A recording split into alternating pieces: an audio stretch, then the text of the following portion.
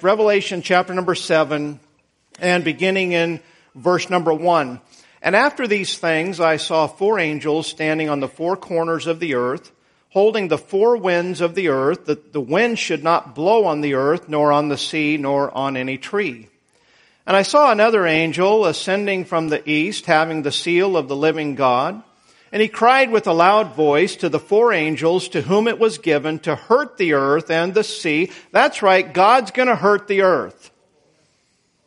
He is not signing off on the new Green Deal.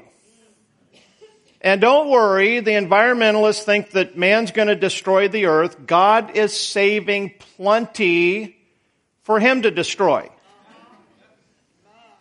Verse 3, saying, hurt not the earth, neither the sea nor the trees, till we have sealed the servants of our God in their foreheads.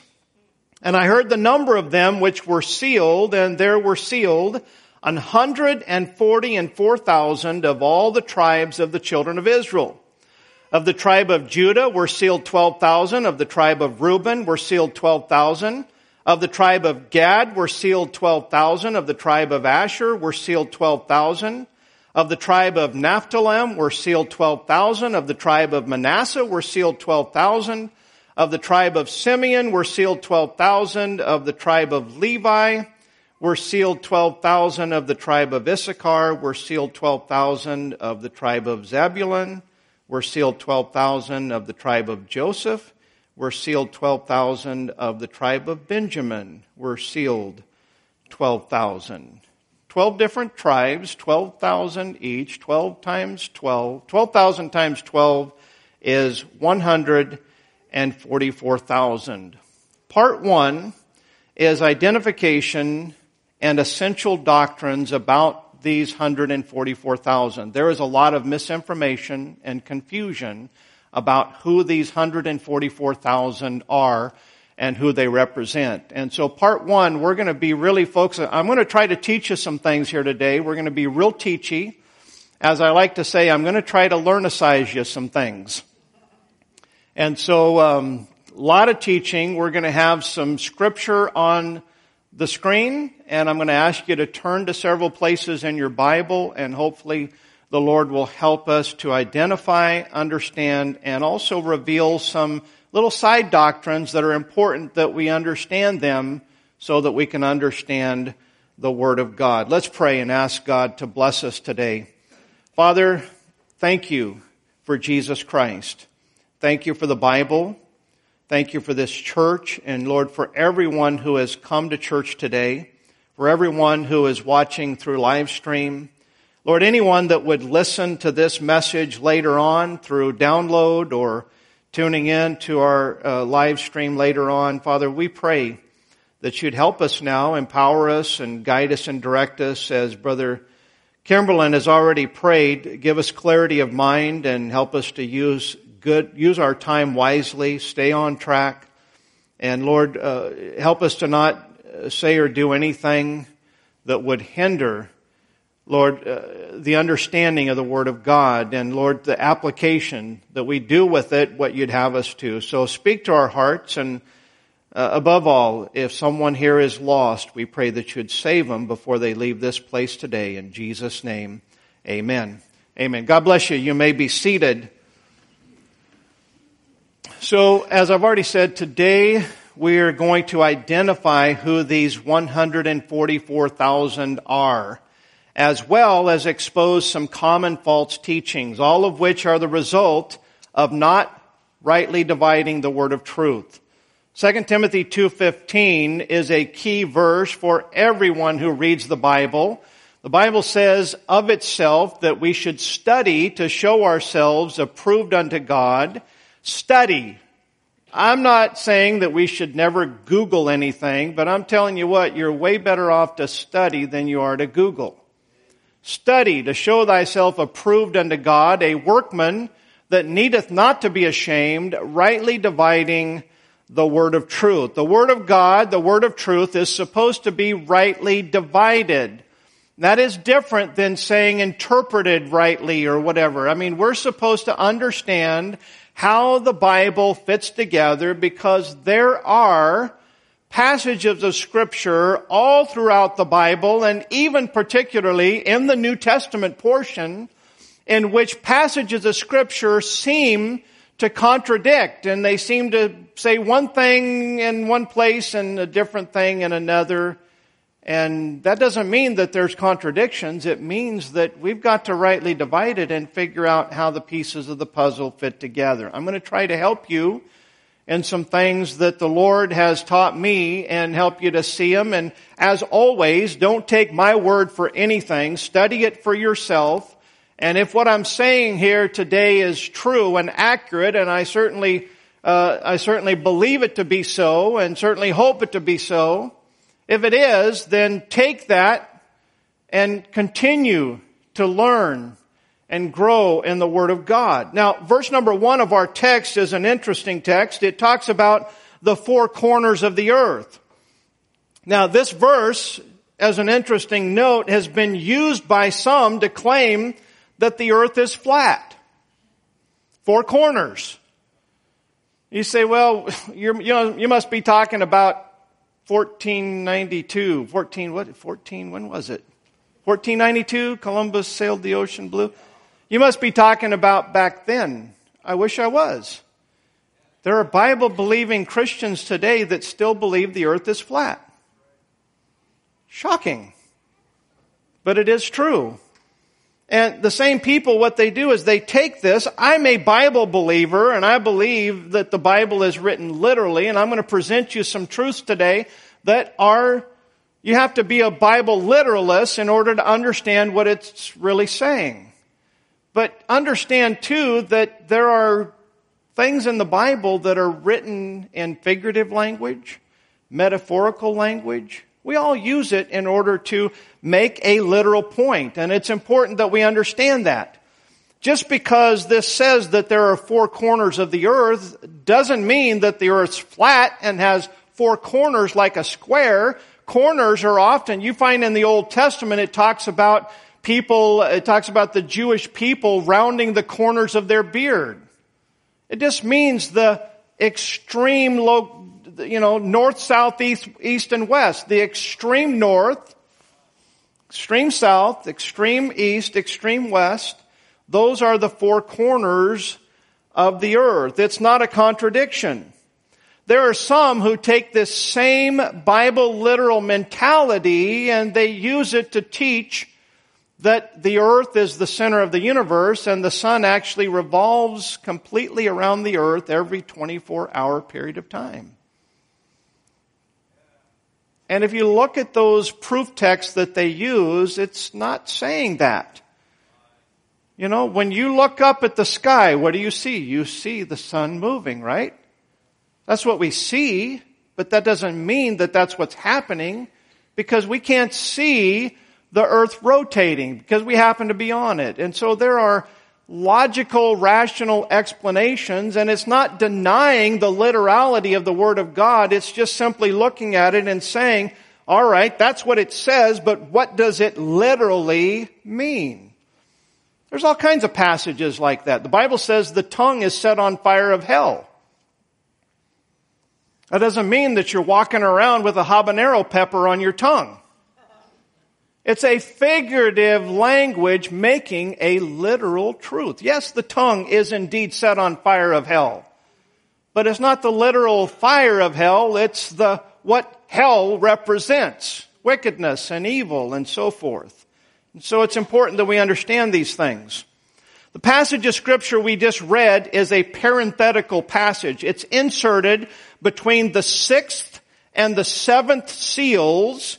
In fact, the sixth seal, we saw it in Revelation 6:12, and the seventh doesn't appear until Revelation 8, verse number 1. And so the Holy Spirit inserts this particular passage because we can ascertain that this takes place sometime during these six seals. It's parenthetical.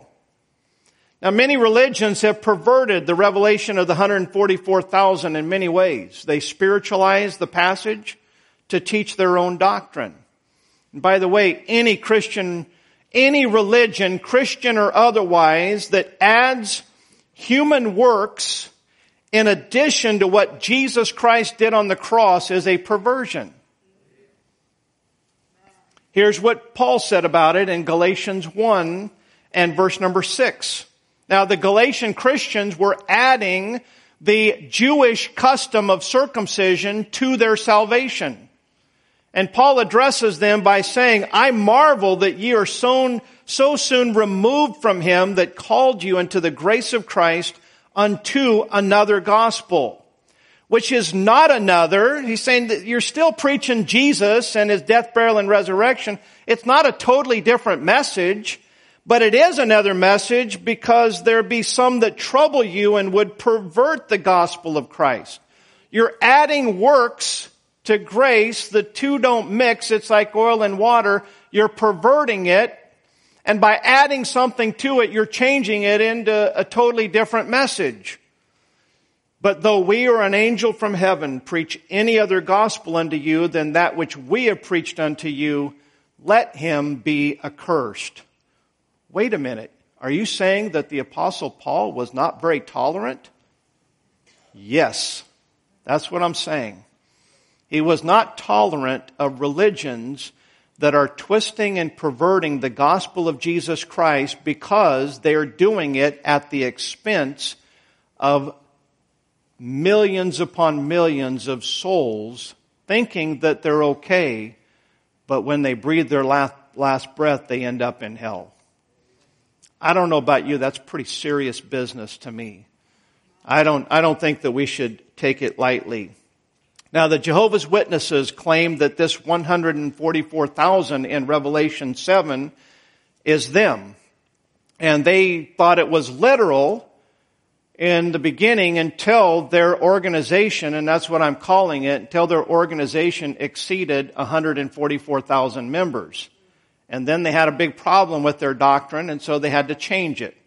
Now, I'm not going to go into all the different ways that they danced around that and changed it, but that's the way that the cults do, is they, when they're confronted with the truth and they can't get around it, then they have different little ways they dance around it and hide behind it.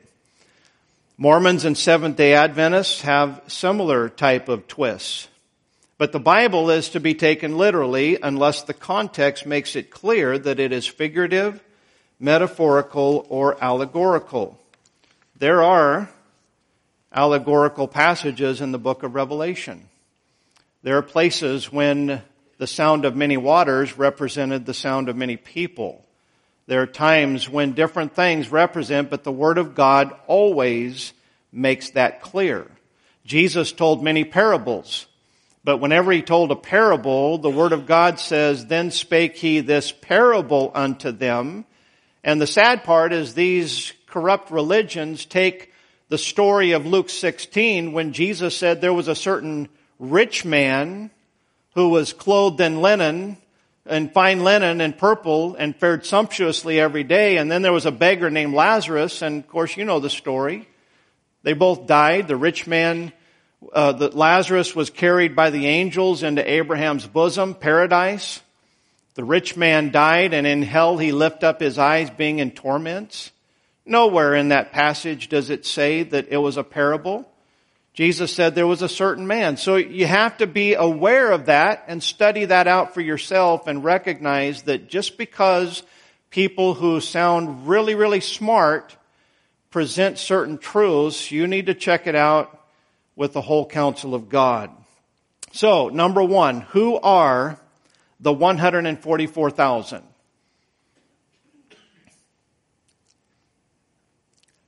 Dumb question. You want to know why that's a dumb question? Because we just read who they are.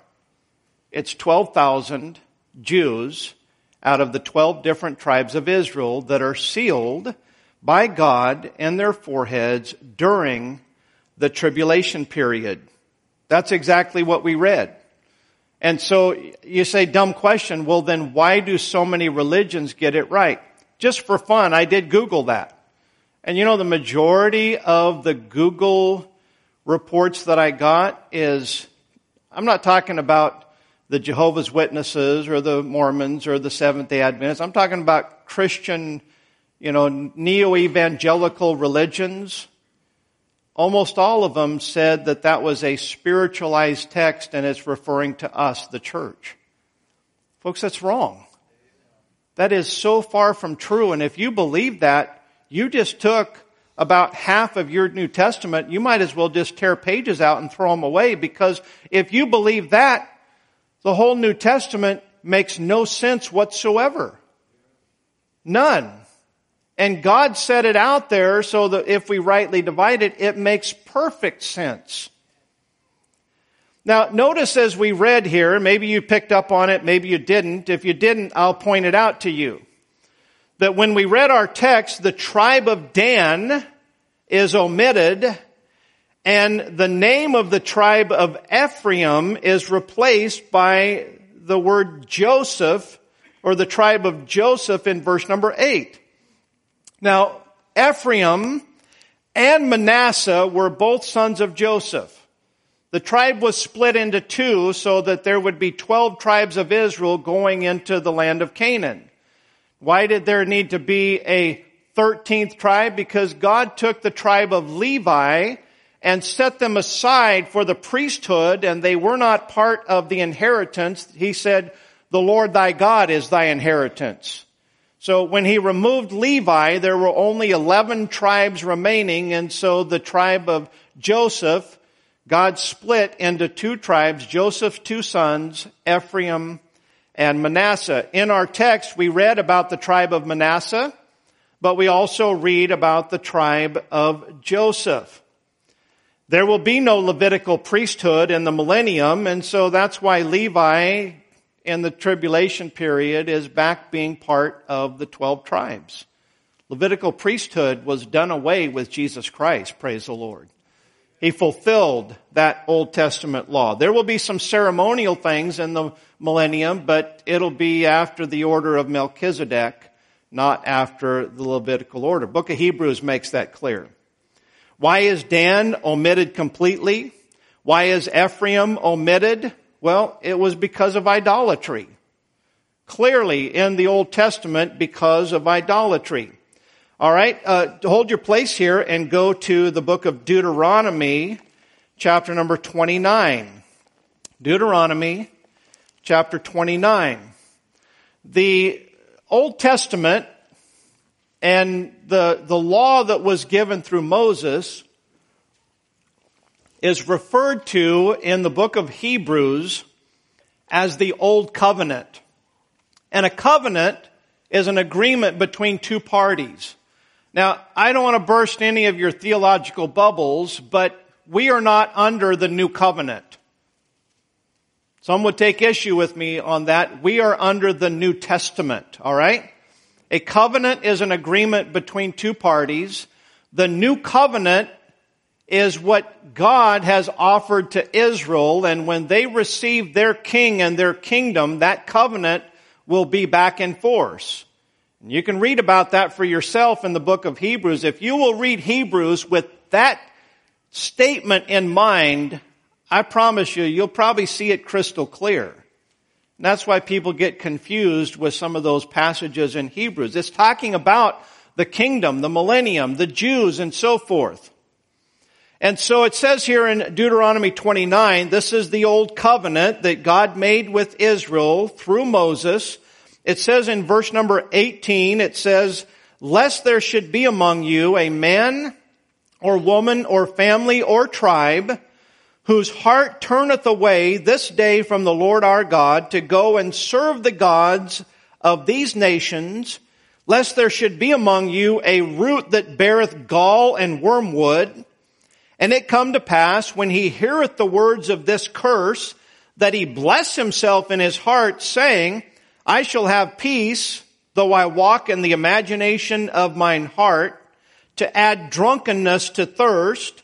The Lord will not spare him, but then the anger of the Lord and his jealousy shall smoke against that man, and all the curses that are written in this book shall lie upon him. Watch this. And the Lord shall blot out his name from under heaven. That's talking about a tribe or a family. Now, the tribe of Dan, or let me back up a little bit here. I wanted to say this, that the grace of God extends to all people, but particularly to the church age believer. You need to understand that. The law came by Moses, but grace and truth came by Jesus Christ. That doesn't mean that grace and truth didn't exist before Jesus. It just meant that we have something that is particularly full of grace and truth. We're saved by grace through faith. God extended His grace to all people at all times, but under the Old Testament, there were conditions. We're saved by grace, and it is unconditional favor. The Old Testament saint had to do certain things under this covenant. If they rejected God and followed idolatry, God said, this is what's going to happen. You follow me and you love me with all your heart, I'm going to bless you. I'm going to bless your field and your crops and your family and your health. I'm going to do all these things for you. But if you follow other gods, the Lord says there's going to be a curse. And ultimately He says, I'm going to blot out your name from under heaven. Now Ephraim backslid. Hosea 4 verse 17, it says, Ephraim is joined to idols. Let him alone. That's God speaking. You know, there's all kinds of people that we want to reach. And listen, don't misunderstand what I'm saying. The Bible makes it clear that Christ Jesus came into this world to save sinners. And Paul said that He was chief. If He can save the chief, He can save every little Indian. Amen? So sinners are what Jesus came to die for and to save. But there does come a time where the Lord says, you know what? I've done all that I can do. Even Romans chapter number 1 talks about God giving them over to a reprobate mind. And so there'll come a point where God will say, Ephraim is joined to idols. Let him alone. Ephraim backslid, but Dan, the tribe of Dan, as you study the scripture, we never find anywhere that he ever slid forward. I think that the tribe of Dan was idolatrous when they came out of Egypt.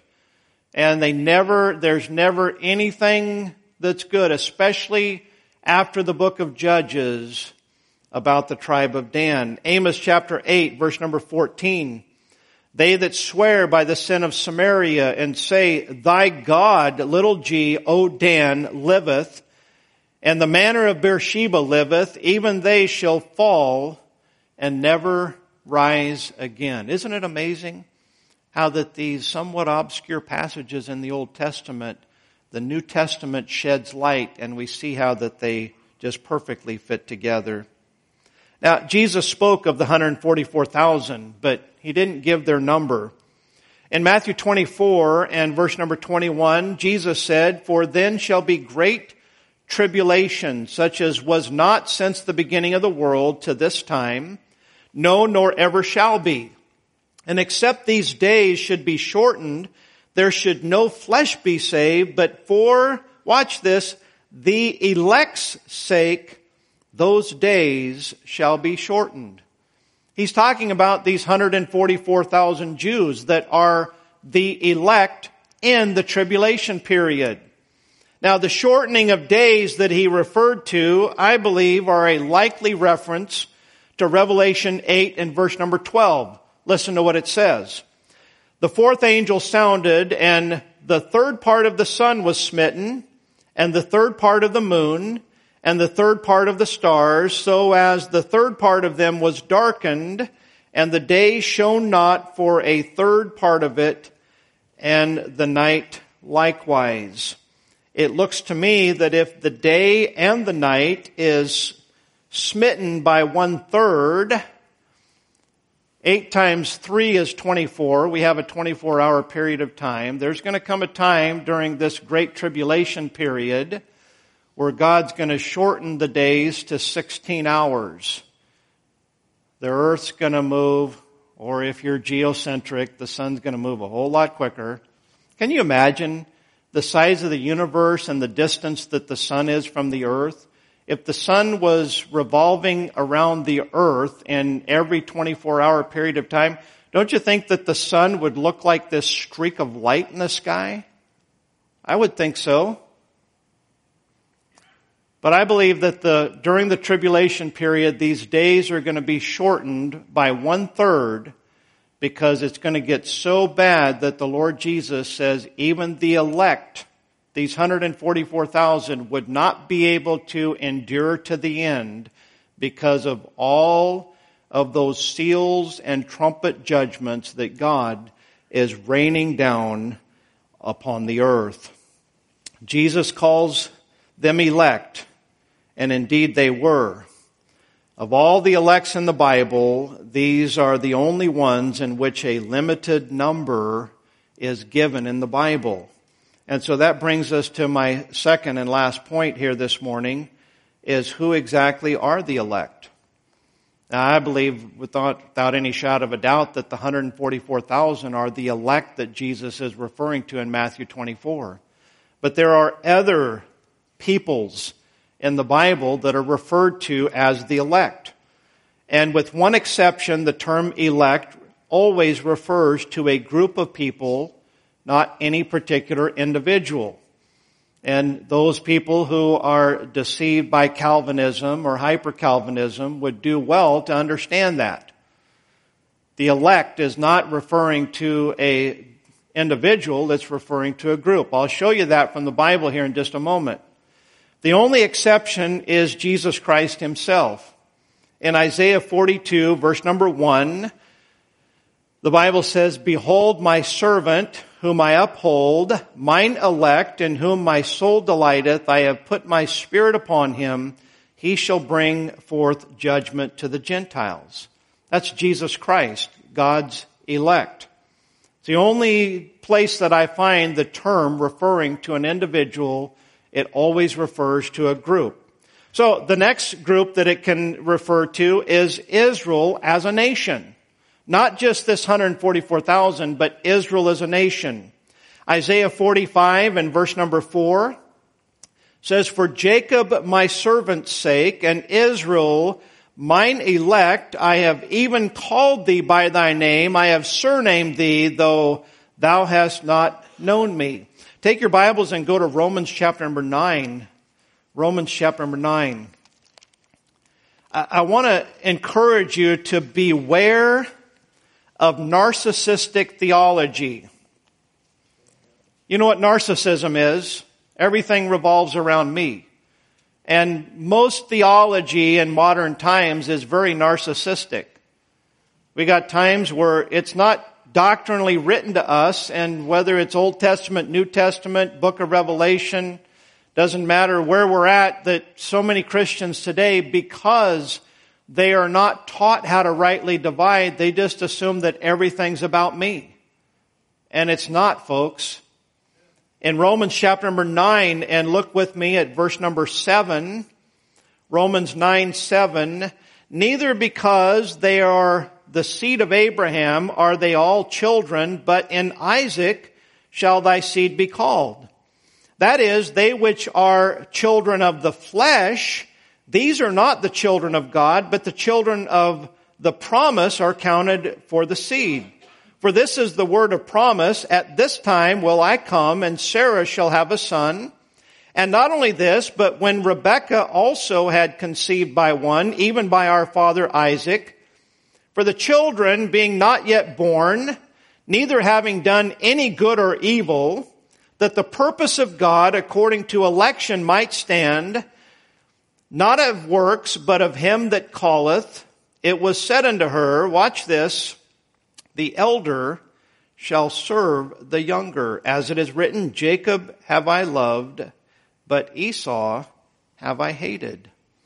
The purpose of God according to election. Abraham had more than one son. He had Ishmael. And then even after Sarah died, he had sons of Keturah, many of them unnamed, that he sent away to the east. So just the descendants of Abraham are not counted part of the elect, but rather through Isaac, and then after Isaac had two sons, Jacob and Esau, and God in His purpose of election said, I'm choosing Jacob over Esau. This was before they were ever born. But it was all according to election. Now here's an interesting point. It says that the elder shall serve the younger. Was there ever a time in which Esau, as an individual, served Jacob? No way, no how. Jacob came back from his father-in-law Laban with all of his family and his flocks, and he was scared to death of Esau. He tried to give him an offering, gave him a bunch of cattle to try to appease him. And you don't find anywhere where Esau was the servant of Jacob. So is the Scripture not true? No, the Scripture is absolutely true. But the Holy Spirit is revealing that this election, God is talking about a nation, a group of people, not every individual. And that's where the Calvinist, the Reformed theologian, gets confused. They presume that election is talking about me. Listen, the church is elect. We'll get to that here in just a moment. As a whole, God elected the church, but not every individual that becomes part of that church. I mean, you could say that God elected every human to be part of the church because the Bible says that God is not willing that any should perish, but that all should come to repentance. So it's important that we make sure that our theological understanding, that the pieces of the puzzle fit on all of the different sides of what the Bible says.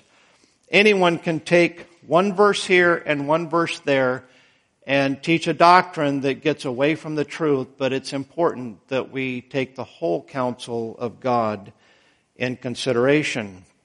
How about the angels? 1 Timothy 5, verse number 21, Paul says, I charge thee before God and the Lord Jesus Christ and the elect angels, that thou observe these things without preferring one before another, doing nothing by partiality. The elect angels, that's the ones that didn't fall, that didn't sin and follow Lucifer. The elect ones, that's God's angels, and they are referred to as the elect. And then we have the church. Look at Romans chapter number 8, just a page back of where you're at.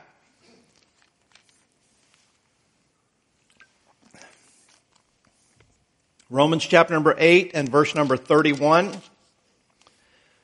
Says, what shall we then say to these things? If God be for us, who can be against us? He that spared not his own son, but delivered him for us all, how shall he not with him also freely give us all things? Who shall lay anything to the charge of God's elect? It is God that justifieth. Who is he that condemneth? It is Christ that died, yea, rather, that is risen again, who is even at the right hand of God, who also make intercession for us. Who shall separate us from the love of Christ?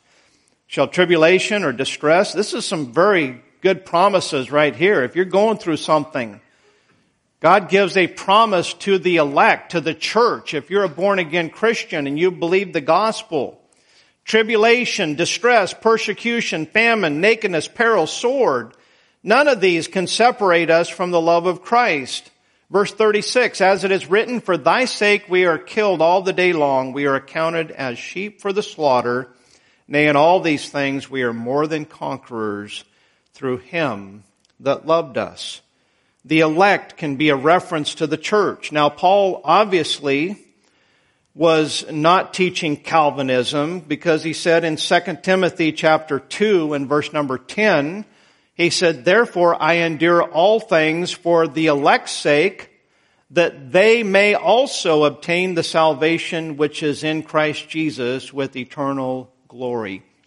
I wish that I could say that the salvation of souls has no bearing upon us, but it does.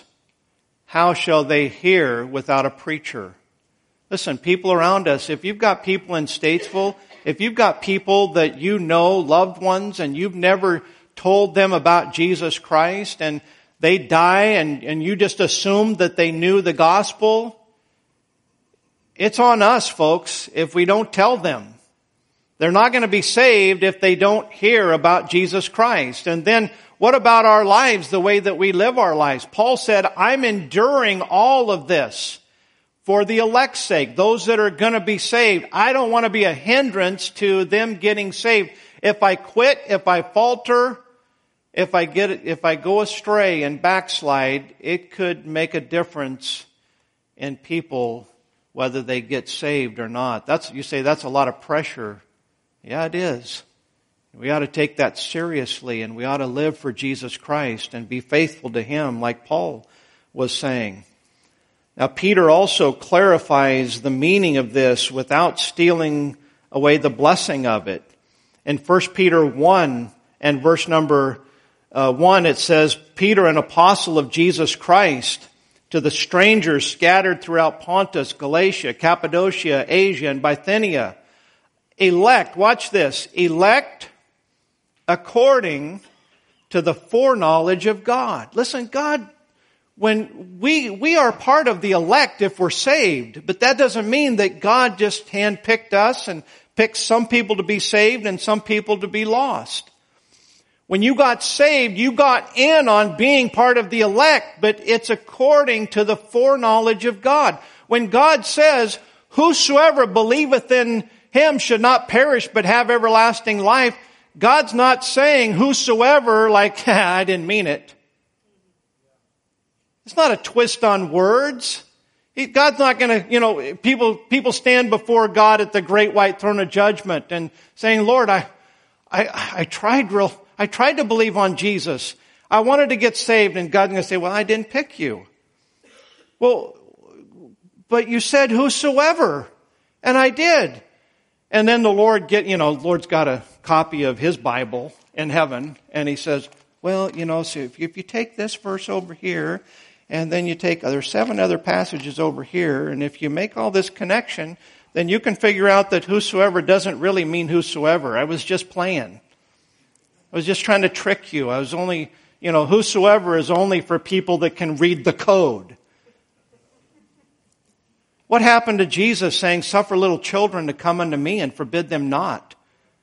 You see how that this Reformed theology saying that the elect is referring to the select it's just messed up theology. And I know that there are some sincere people that have adopted the theology of Calvinism because they couldn't figure out how to answer all of these passages. But, I don't have to get into the mind of God in order to trust Him. Do you? I can trust Him even when I can't totally understand His ways. This says we are elect according to the foreknowledge of God. That means He knows who's going to get saved, but He ain't handpicking who goes to heaven and who goes to hell. He's not willing that any should perish, but that all should come to repentance. In short, I'd like to say it this way. God didn't save you because you're special. You're special because God saved you. Amen? So we have different options here. We've got Jesus was referred to as the elect. We have Israel, the elect angels. We have the church. And then, of course, we have the 144,000. And Jesus has already identified them. And I want to close with this thought, and that is this. It's really a question that I think that every one of us, if you haven't asked this question, you need to ask this question. How can I become part of this number? Now, when I say that, I'm not talking about the 144,000. I'm talking about the elect, the church that Paul was talking about. How can I be part of that elect? Listen, if you're wanting to be part of this elect, the 144,000, well, unless any of you are truly descendants of one of these 12 tribes, and unless any of you are living in the tribulation period, and then next week we're going to see some criteria. You're going to have to be a pretty awfully special human being with some pretty good pedigree to qualify for this, none of us are going to be part of this 144,000 in Revelation 7. But the elect in Romans 8 and in Ephesians and Timothy and 1 Peter chapter number 1, you can be part of that.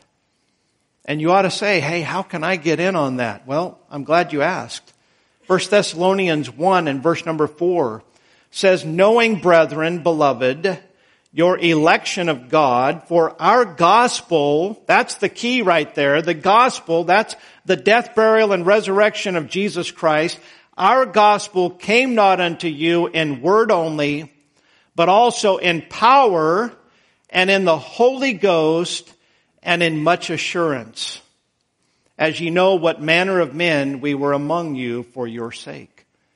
Listen, it's going to be powerful. When you hear that Jesus Christ died for your sins, if God the Holy Spirit is revealing to you your sinful condition, listen, it's a no-brainer. We're all sinners, okay? Most will confess, yeah, I know I'm a sinner. But usually men look at it like, I'm a sinner just like everyone else. That's not God speaking to you. That's just your rational mind. When God speaks to you, you ain't even thinking about anyone else. You're just thinking about you. Listen, when Peter was walking on water and he began to sink, he wasn't worried. You know, at the end of the book of John, Peter says, what's John going to do, Lord? Peter wasn't worried about what John was doing or Andrew or anything else. Peter's sinking in the sea in the storm and he says, Lord, save me. And when God reveals to you that you're a wicked, hell-bound sinner, which we all are, just some realize it and others don't. When God reveals it, you don't care about how you fit in comparison to everyone else. You just know that you need something desperately to save you and to cleanse you.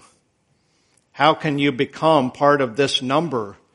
Clearly, by believing from the heart the gospel of Jesus Christ. Romans 6 verse number 17 says, but God be thanked that ye were the servants of sin, but ye have obeyed from the heart that form of doctrine which was delivered you. Doctrine is truth, and the truth is the gospel of Jesus Christ, the cross, if you will. Romans 10 verse number 9, that if thou shalt confess with thy mouth the Lord Jesus, and shalt believe in thine heart that God hath raised him from the dead, thou shalt be saved. For with the heart man believeth unto righteousness, and with the mouth confession is made unto salvation. For the scripture saith, whosoever believeth in him shall not be ashamed. I believe that believing is easy, but I don't believe in easy believism. It's not a head knowledge. It's a heart knowledge. God, I am a wretched sinner and I deserve hell. Not because some preacher put these words in my mouth, but I know it. And I believe that Jesus died on the cross to pay for my sins, and I want to receive him as my Savior. Lord, I'm calling upon you and I want you to save me right here and right now. I want you to change my life. I don't want to be a life full of sin. I want a life that's got Jesus in it and a desire for righteousness. That's when salvation comes from the heart. Oh, you can call upon him with your mouth. You can confess him with your mouth, but if it doesn't come from the heart, it's just a profession and not a confession. You can be part of that elect if you'll just call upon him here today. God voted for you on the cross of Calvary. The devil voted against you. You get the deciding vote. If you're not saved, if you're not part of that elect, why don't you get in on it today? Why don't you cast that deciding vote and say no to sin and say, yes, Jesus, I want you to be my Savior.